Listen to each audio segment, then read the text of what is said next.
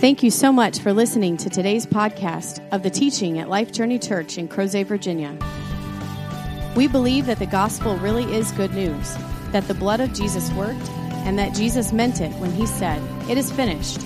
In Christ, we are dead to sin and alive to God, forgiven and free, clean and close, holy and beloved, blessed and made new. If God is doing something special in your life, we would love for you to tell us about it. You can simply email us at info@lifejourneyva.com. One of the reasons we are able to provide these weekly podcasts is because of the generosity of people like you. If you would like to support the proclamation of the gospel of the grace of God, you can make a donation now on our website, lifejourneyva.com. How final it really is.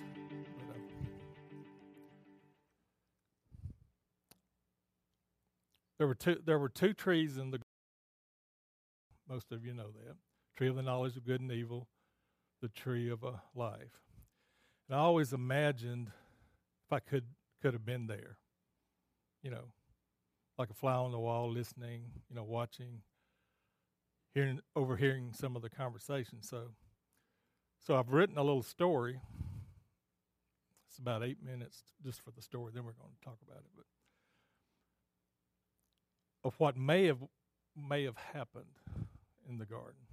Now, this is based on actual events. The shows that come on TV, they're based on actual events. So some of the events may not be clear in Scripture, but I can infer possibly that it happened. So just want to clear that up. So the scene is the garden. There's a discussion going on between the serpent and Eve. And it starts this way. Ah, the tree of the knowledge of good and evil, the tree of knowing right and wrong. How glorious, how marvelous, what splendor. To know what Creator knows, to be like Him, knowing what is right or wrong. What wisdom, what nourishment, what beauty. Now the serpent was more crafty than any of the beasts of the field. The serpent continued, look at it, the tree. It's in the center of the garden. It must be more important than all the other trees. All the other trees want to be like it. It radiates as the rays of the sun bounce and flicker off its leaves like the light of 1,000 diamonds. Look at it, Eve. Desire it. Nothing ever created compares to this tree, said the serpent. This tree is all you'll ever need. Cherish it, love it, guard it with all your heart. Yes, there's another tree here, but it doesn't compare with the awesomeness of this knowledge tree. So don't pay any attention to that other one. Don't you want it, this knowledge tree? Don't you want its benefits? You can have it all, but there's this one thing. You must eat of its fruit. You must take it into your being. You must choose to become one with the tree. Isn't this what you want? I know your Creator said don't eat of it or you'll die, but He meant don't eat just of it. You can eat of the so-called tree of life also just later, if you still want to. But you shall not surely die. After all, once you eat of the knowledge tree, you'll be like your Creator, knowing what to do or don't do. You can then choose to eat of the other tree also. Eating of both trees could even be better for you, the best of both worlds, so to speak. Yes, a mixture of the two. As the words from the fallen angel reverberated in the mind of the woman, she contemplated the logical nature of his argument. It made sense. Why wouldn't I want to be like Creator? She mused. After all, didn't He make the man in His own image and me out of the man? He wants us to be like Him. This is a perfect solution. Creator will be proud of me. This is all we lack. He will be happy if I do this for him and for the man. The man will be glad also. The man loves me. I'm the apple of his eye. He will join me in this action. I'm excited. We can be like Creator and live our life by knowing what is right or wrong. The woman took the fruit and ate and gave it to the man also. And their eyes were opened, but the result was not as they expected. Suddenly, their eyes were opened, but to an overwhelming presence of guilt and condemnation. They felt guilty that they were naked. They felt shame. Instead of feeling close to the Creator, they felt distant. We must hide and clothe ourselves with these leaves from the fruit of the ground, said the couple. Yes, this is the right thing to do. We can fix it because we now know what is right and wrong. But this did not fix it. As they were hiding from the Creator, they watched as the Creator killed an animal. An animal the man had previously named lamb. Not just any lamb, but the very first one named. The very first animal that was created. The first one from the creation. This animal was alive, but now it is without life, the woman said. I have never seen without life. Is this what God meant by surely will die? If this animal had to die, will I then surely also die? I sense something different inside of me. Is this death? What is this that I have done? Will Creator's word actually come to pass?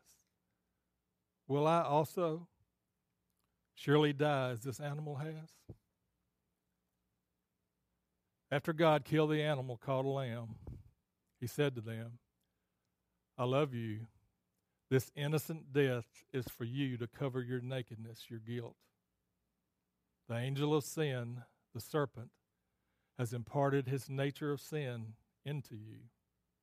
With sin comes death. You have lost your inner life. You surely have died inside and surely will die outside and return to dust. I am the just one and also the justifier. So God clothed them like a prayer shawl with the skin of the animal called lamb. As the blood from the skin ran down their head onto their face and then to the bottom of their feet, the woman thought, the wages of knowing right and wrong is to be without life. But the gift of Creator is the death of innocent life. This is a mystery to me. I do not fully understand this action. I'm saddened, yet thankful at the same time for Creator's love. Later, on many occasions around the dinner table, their two sons, Cain and Abel, would excitingly ask, tell us the story again, the time when Creator caused the lamb to be without life. What does it all mean? As Adam and Eve recounted the events in the garden to Cain and Abel, they recounted how they had sinned by choosing the knowledge of right and wrong as a means to be like God. I'm sure Cain and Abel sensed the sorrow and regret in their parents' voices as they told the story. But the story quickly turned to love and the mercy of God. Adam and Eve shared how God killed the animal and clothed them with its skin as its blood covered their bodies and dripped to the ground. Although they did not fully understand, they had learned that it is by blood that someone who is without life is made right in the Creator's eyes. All they knew was that without the shedding of blood of innocent life, there is no forgiveness. Abel, more so than Cain, always listened intently. Later, as you know, Cain brought an offering of the fruit of the ground to God, while Abel brought a firstborn from his flock. The Creator accepted Abel's offering, but rejected Cain's. After all the stories about the Creator killing an animal to cover in righteousness, Cain thought that he would bring fruit from the cursed ground. Cain wanted to show God that by his hard work he could reverse the curse. Surely God will be pleased, he thought. This makes Cain's offering of the works of his hands so much more sinister. Cain knew that it was by blood, but rejected the blood and offered the fruit of the ground, the works of his hands, as an offering. So in contrast, Abel's offering became so much more sweeter, in that Abel believed the word of Adam and Eve about the blood and offered accordingly in faith, and it pleased God. Without faith, it is impossible to please him. So that's the story. Most of you are familiar with it.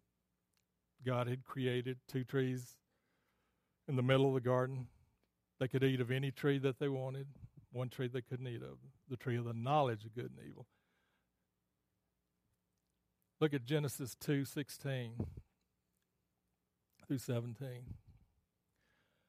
The Lord God commanded the man, saying, "From any tree of the garden you may eat freely, but from the tree of the knowledge of good and evil you shall not eat, for in the day that you eat from it, you will surely die." If you ever wonder why, I've heard this asked, why were there two trees in the garden? Why didn't God just do the tree of life, solve all these problems, wouldn't have sin in the world? That's anybody having any insight into that they would like to share at the moment? Free will.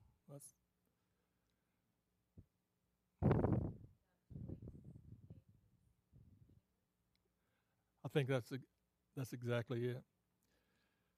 So, God is love, right? And true love involves a choice. God didn't want robots, just cast a spell on you and then you do whatever he wants. True love requires a response. Love is given and must be received. Even the angels, when he created the angels, they had a choice. You can see it in everything. So true love is a choice. And I think he's also set it up so that it could cost God something. I think that's just his nature. I think we really have a wrong idea who God is. I think he has put that choice, for instance, in every human being, that little speck of his nature is in everyone. And to save the world, he gave his only begotten Son for the forgiveness of the world. So that cost him something. So, and even even Jesus had the choice. He said he could have called 12 legions of angels. He could ask the Father, and the Father would have sent 12 legions of angels to save him before the cross. All he had to do was say it. So even Jesus had a choice. Yet he chose us. He chose to save us above all the suffering that he would encounter. So I think there were two trees because it is God's nature to have choice. He wants you to choose. Another thing is, we see from that story that the sin nature is in everyone. When they disobeyed, sin entered their being. Remember, they were sinless, and they were created in God's image.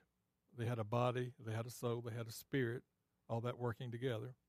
And when they sinned, sin came in. And what always follows sin? Starts with, like Walt says, starts with a D and ends with an S. So sin follows death in every case. So when they disobeyed, so sin entered them. Now, what's the wages of sin? Is death. But keep in mind that sin here it's a noun. It's like an entity, a virus.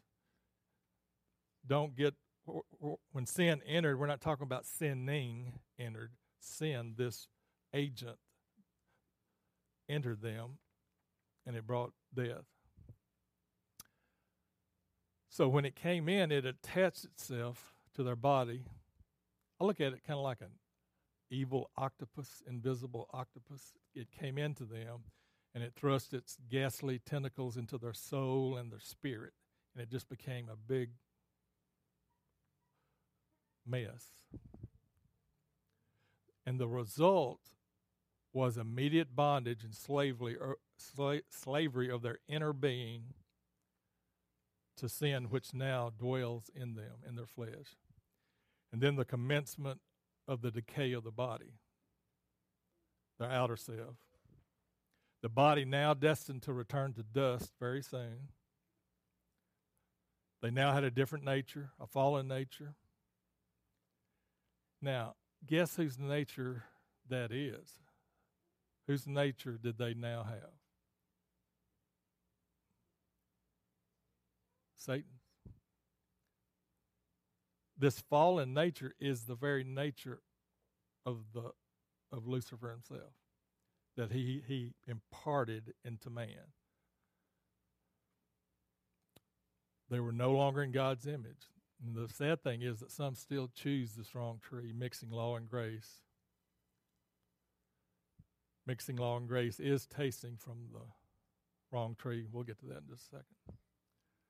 The third thing, and we're going to spend a little more time here, something else happened. The conscience was born. A conscience, which never existed before. In Genesis 3, Genesis 3:7, through 11. It says, "Then the eyes of both of them were opened, and they knew that they were naked. And they sewed fig leaves together and made themselves loin coverings. They heard the sound of the Lord God walking in the garden in the cool of the day. And the man and his wife hid themselves from the presence of the Lord God among the trees of the garden. Then the Lord God called to the man and said to him, 'Where are you?'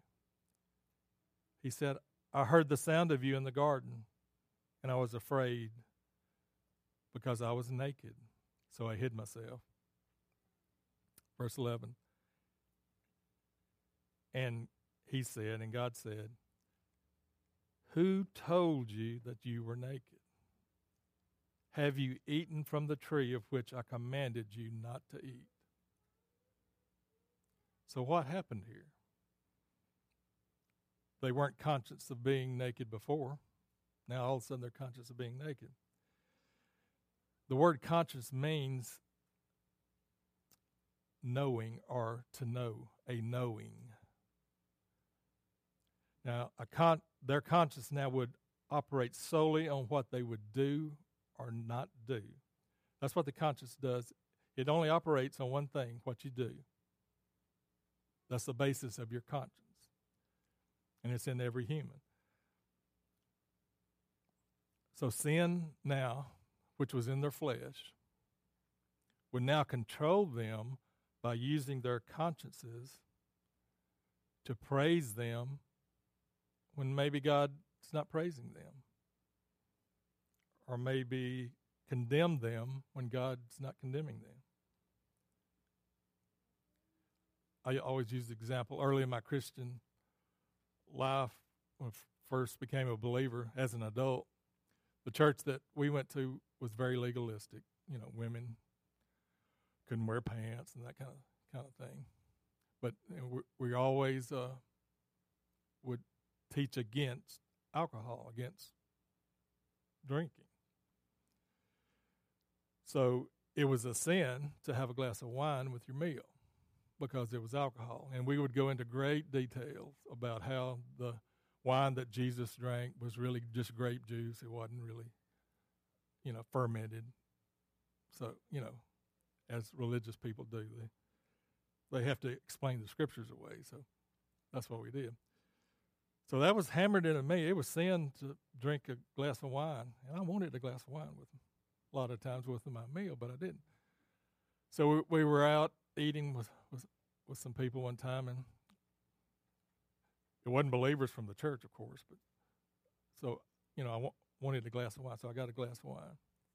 So when I sipped that wine, it's just this sense of condemnation came over me, a sense of guilt, a sense of I'm not worthy, God's turning his back on me.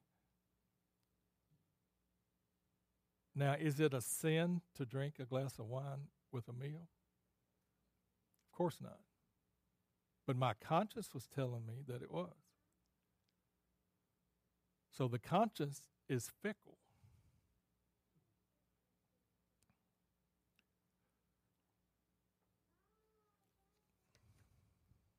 So we see from the scriptures we just read, their eyes were opened. The law of right and wrong from the tree was now written in their hearts. They had guilt, they had condemnation, they had fear of God. The conscience telling them that they were naked. No consciousness of being naked before, but now they were conscious of their inadequacy. And this is all because they ate of the tree of the knowledge of good and evil in order to be like God. So we see the conscience throughout history. You see it in the Gentiles, the unbelieving non-Jew Gentiles. Paul writes about this in Romans, and he's going into great detail about how there's no difference between the Jew and the Gentile. The Jew has the law, so they know what's right and wrong, yet they fail, so they're guilty. But the unbelieving Gentiles are guilty also because they have the knowledge of right and wrong written on their hearts from the tree of the knowledge of good and evil. So when they disobey, then they're guilty before God. So all fall short of the glory of God. And Paul's bringing that home. And in Romans 2:14, Paul writes, "For when Gentiles who do not have the law do instinctively the things of the law, these not having the law are a law to themselves." Verse 15. "In that they show the work of the law, or this is the moral law, written in their hearts, their conscience bearing witness, and their thoughts alternately accusing or else defending them." You can see the conscience working here, accusing, defending, depending on what's right or wrong in their minds. The conscience is a part of the fallen nature. Every human has a conscience. Now, the conscience is good for the unbeliever because it keeps them in check. I mean, there would be more chaos in the world than it is now if unbelievers didn't have a conscience based on right and wrong. But the conscience can be seared as with a hot iron. I mean, can you think of serial killers? I mean, can you imagine what's going on, how their conscience has been seared and what they're doing? It's just, as I said, the conscience can be very fickle. Look at 1 Timothy 4, verse 1. Paul's writing to Timothy. He says, "But the Spirit explicitly says that in latter times some will fall away from the faith, paying attention to deceitful spirits and doctrines of demons, by means of the hypocrisy of liars seared in their own conscience." So the point of the conscience here is that the Gentiles know what's right and wrong, and they fall short, and the Jews have the law, and they know what's right and wrong. So the Jews, what about the Jews and their conscience? Now, the Jews were a unique people because they had the law of Moses. No other peoples before or after had the law of Moses. So what God did, God reached into that Jew, pulled out the knowledge of the tree of life, the tree of the knowledge of good and evil.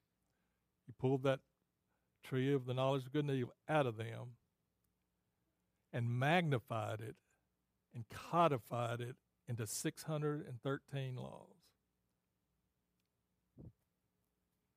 Now, this includes the 10 Commandments. The 10 Commandments are the first 10 of the 613.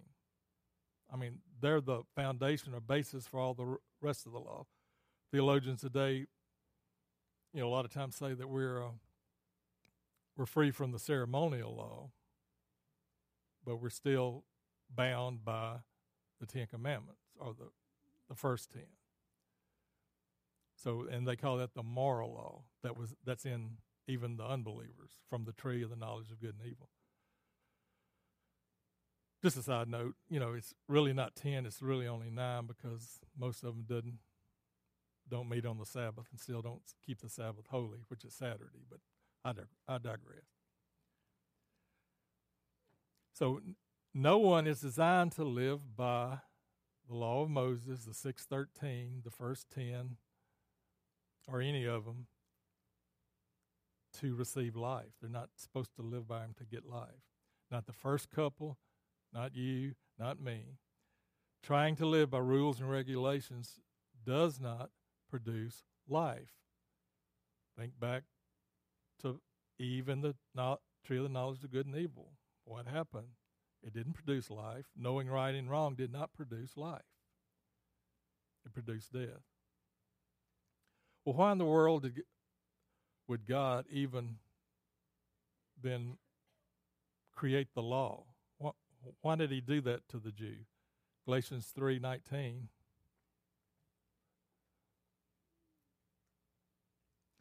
He says, why the law then? It was added because of transgressions, having been ordained through angels by the agency of a mediator, until the seed would come, to whom the promise had been made. 3:22.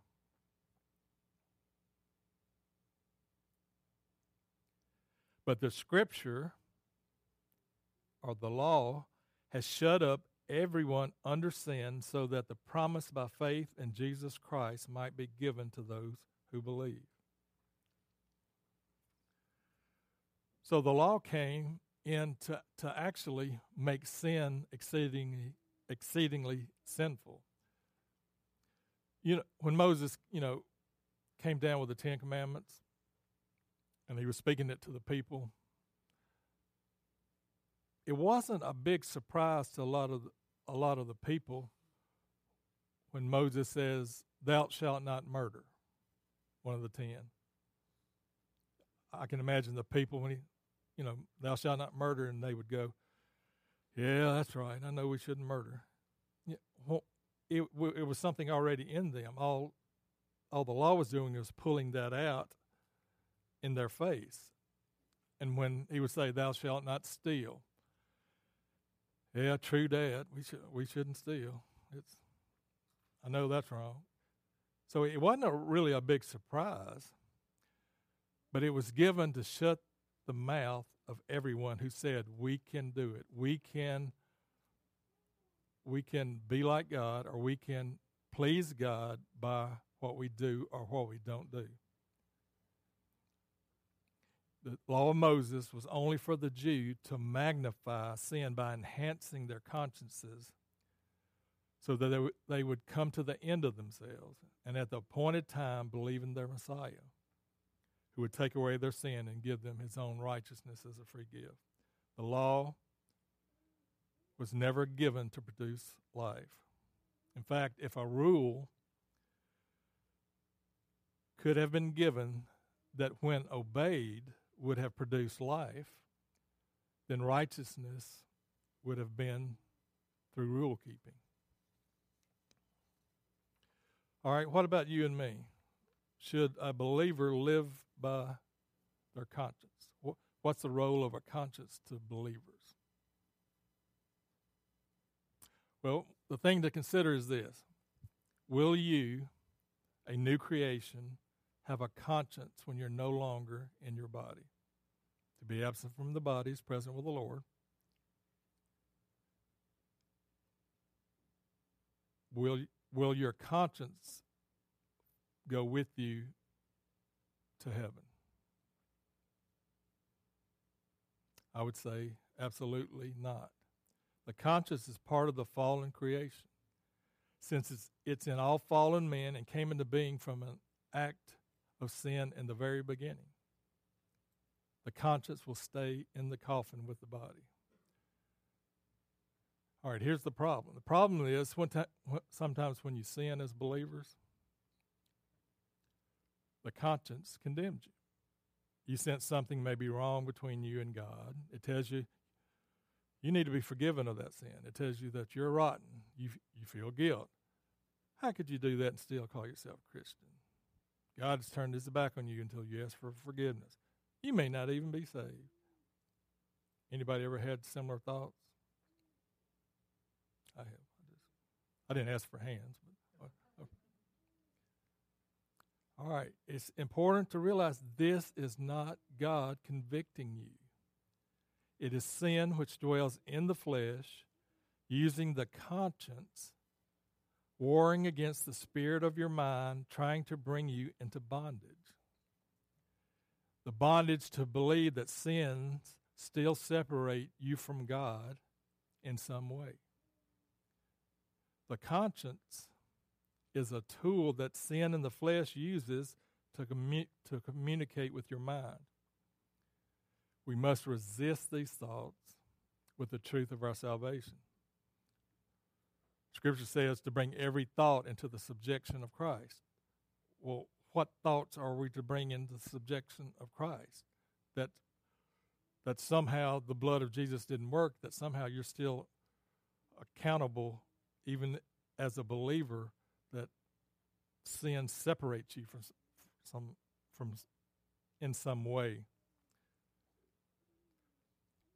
And we do not accept the teachings of the great philosopher Jiminy Cricket. Anybody? It's maybe before a lot of y'all's time. Jiminy Cricket, it was it Pinocchio's conscience or something? Well, his famous quote is, always let your conscience be your guide.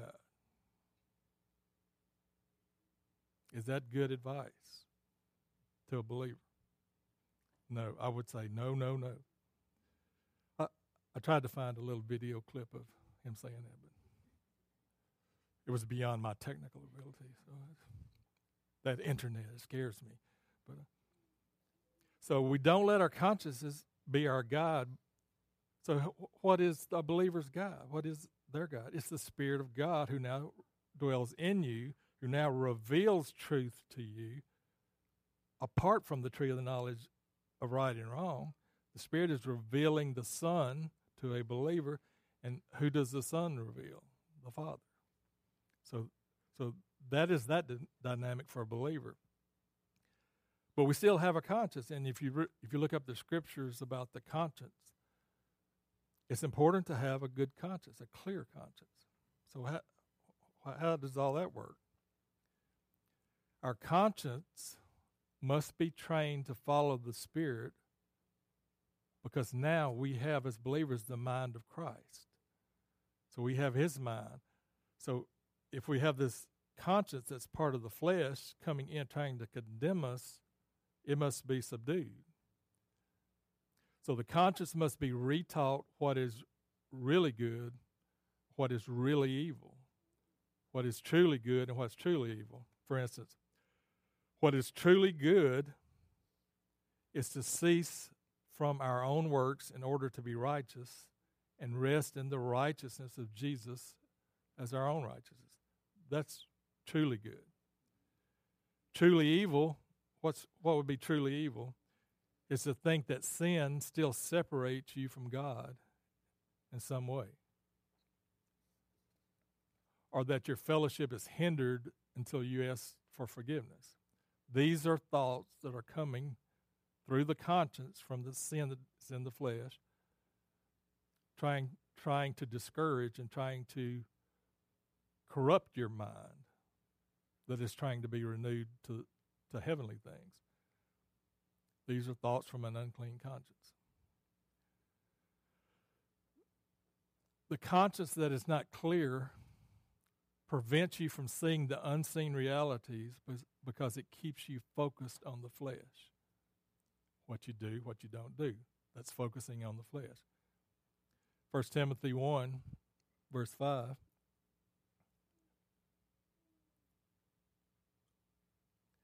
Paul's writing to Timothy. He says, the goal of our instruction is love from a pure heart and a good conscience and a sincere faith. So Paul is discipling Timothy using love from a pure heart, and he's discipling him also that he could have a good conscience and a sincere faith. So as the Spirit renews our minds to the finished work of Christ, the truth of the gospel, that we're forgiven for all sin for all time, the conscience is also being recalibrated to bear witness to the revelation of Jesus and his work. So when the conscience is trained to filter everything through the finished work of Christ, we'll have a clean conscience. And when that happens, then the conscience begins to defend the mindset of rest, having been enlightened by the Spirit. Then it starts no longer to condemn, but it starts to verify, because it's being conformed. So it's important to have a clean conscience. In Hebrews 10, verse 1, coming up, there it is. Verse 1 and 2, it says, for the law, since it's only a shadow of the good things to come and not the very form of things, can never by the same sacrifices which they offer continually year by year make perfect those who draw near. Verse 2, otherwise would they not have ceased to be offered, because the worshipers, having once been cleansed, would no longer have any consciousness of sins. So in other words, if those Old Testament sacrifices of bulls and goats, if they had worked, there would no longer have been a need for them to be reapplied the very next year. And the worshiper would not have had consciousness of the sins that still need to be forgiven. So the blood of Jesus is wiped away sin for all time. All sin for all time. So a believer's conscience now should not be condemning him or her that they're still in need of forgiveness for sins.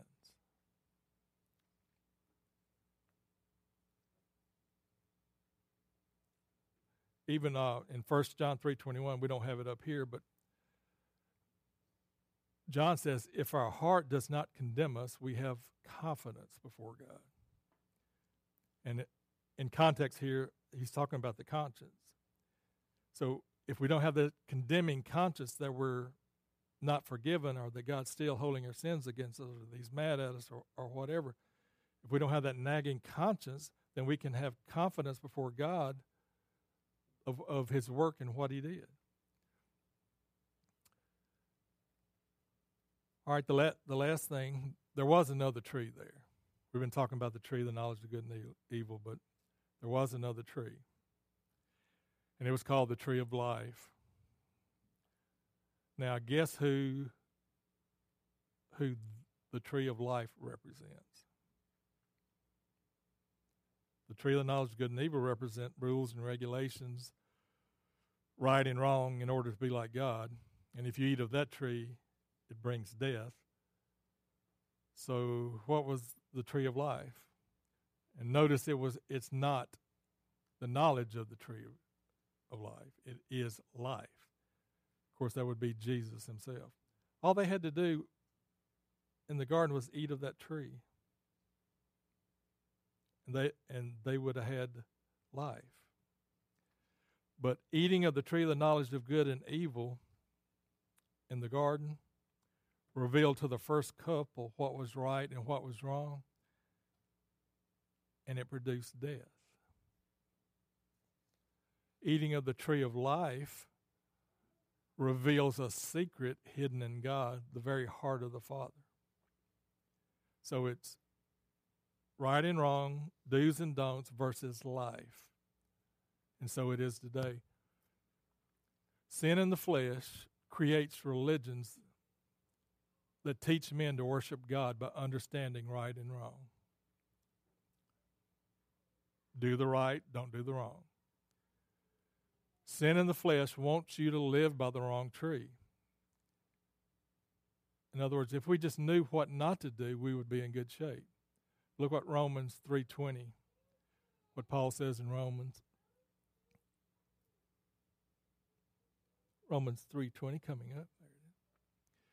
Because by the works of the law, no flesh will be justified in his sight. For through the law comes the knowledge of sin.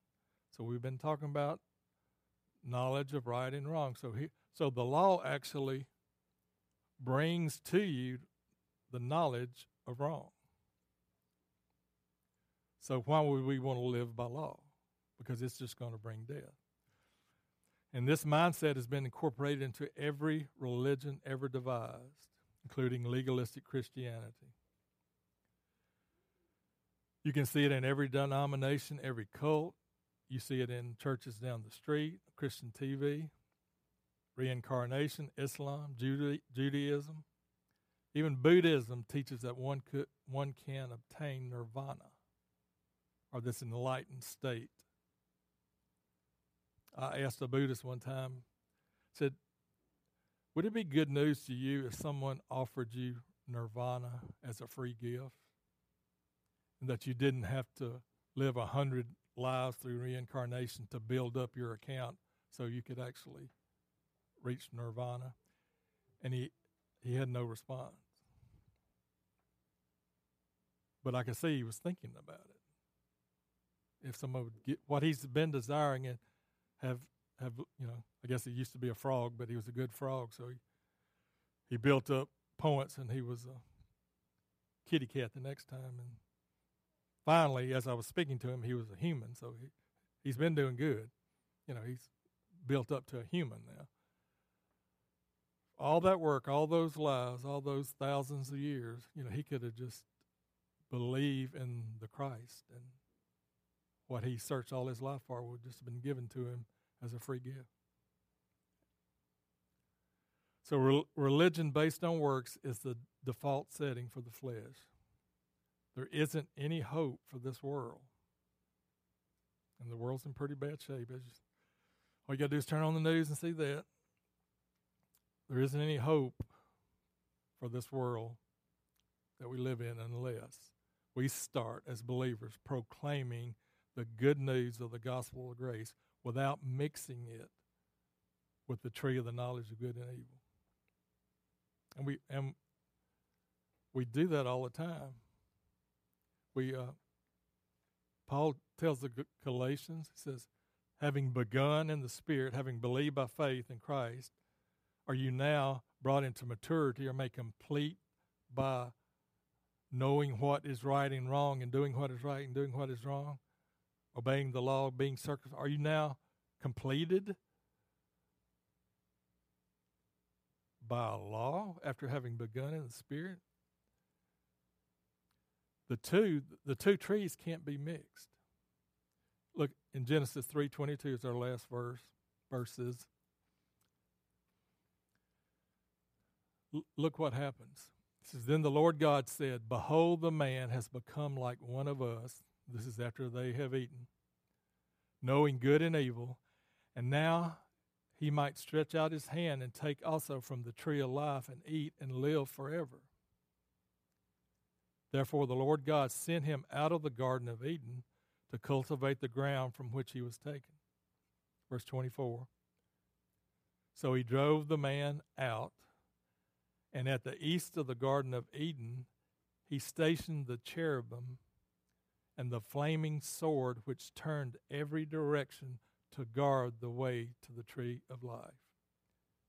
The way to life was shut off. God would not allow them to eat of the tree of life while still in their fallen state of living death. God placed angels by the good tree to prevent it from happening. I'm sure a lot of you know, but in the Jewish temple there was a veil, and Craig talked about it a little bit a while ago. A big, thick veil in front of the Holy of Holies. And the Holy of Holies is where God manifested his presence once a year. So the veil is in front of that, preventing access. And tradition has it that embroidered, that's hard to say for somebody from Louisiana, embroidered on the veil, stenciled.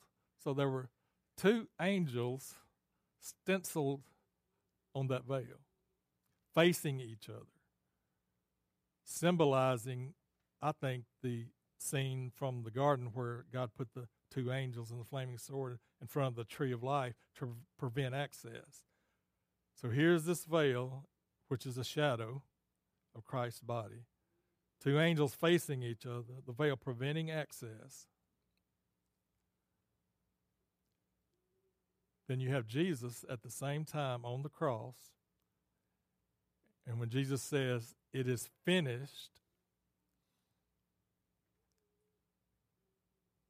and then it says he gave up his spirit. And then the scripture says the veil split from top to bottom.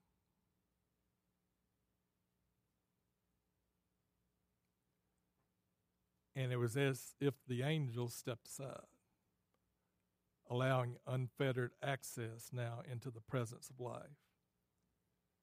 And it was through the body and the work of Jesus. So now, all who believe basically choose to eat of the tree of life.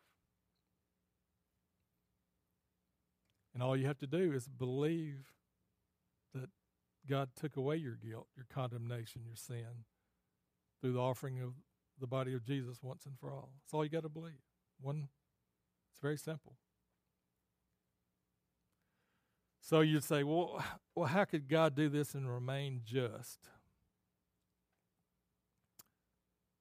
How could you receive, because the two can't be mixed, so how can your inner person, which is contaminated by the tree of the knowledge of good and evil, how can you eat of life and have life when the two can't be mixed?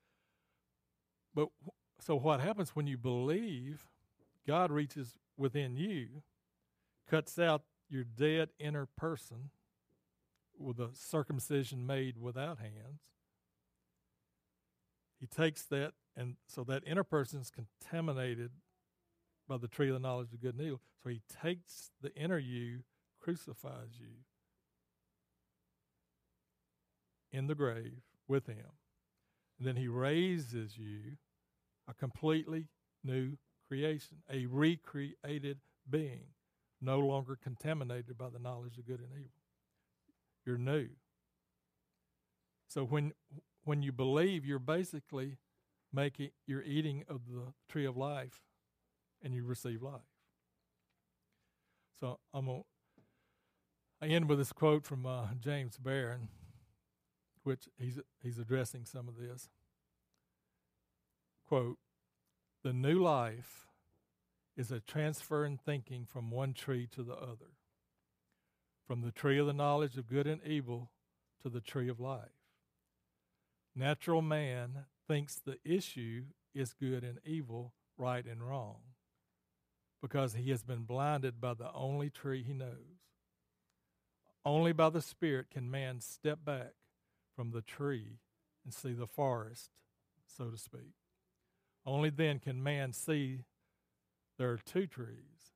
Only then can man see that the real issue is flesh and spirit, death and life, and not good and evil. Good will follow the life. Good is the fruit of his life. This was in essence the revelation that was given to the apostle." Thank you again for listening to today's podcast of the teaching at Life Journey Church in Crozet, Virginia. We'd love to hear from you. If God is doing something special in your life, let us know by sending an email to info@lifejourneyva.com. Feel free to pass today's teaching on to any friends and family that you'd like, but please don't change any of it or charge for it. This podcast is made available for free as a ministry of Life Journey Church. If you would like to support the proclamation of the gospel of the grace of God, you can make a donation now on our website, lifejourneyva.com. Have a great day.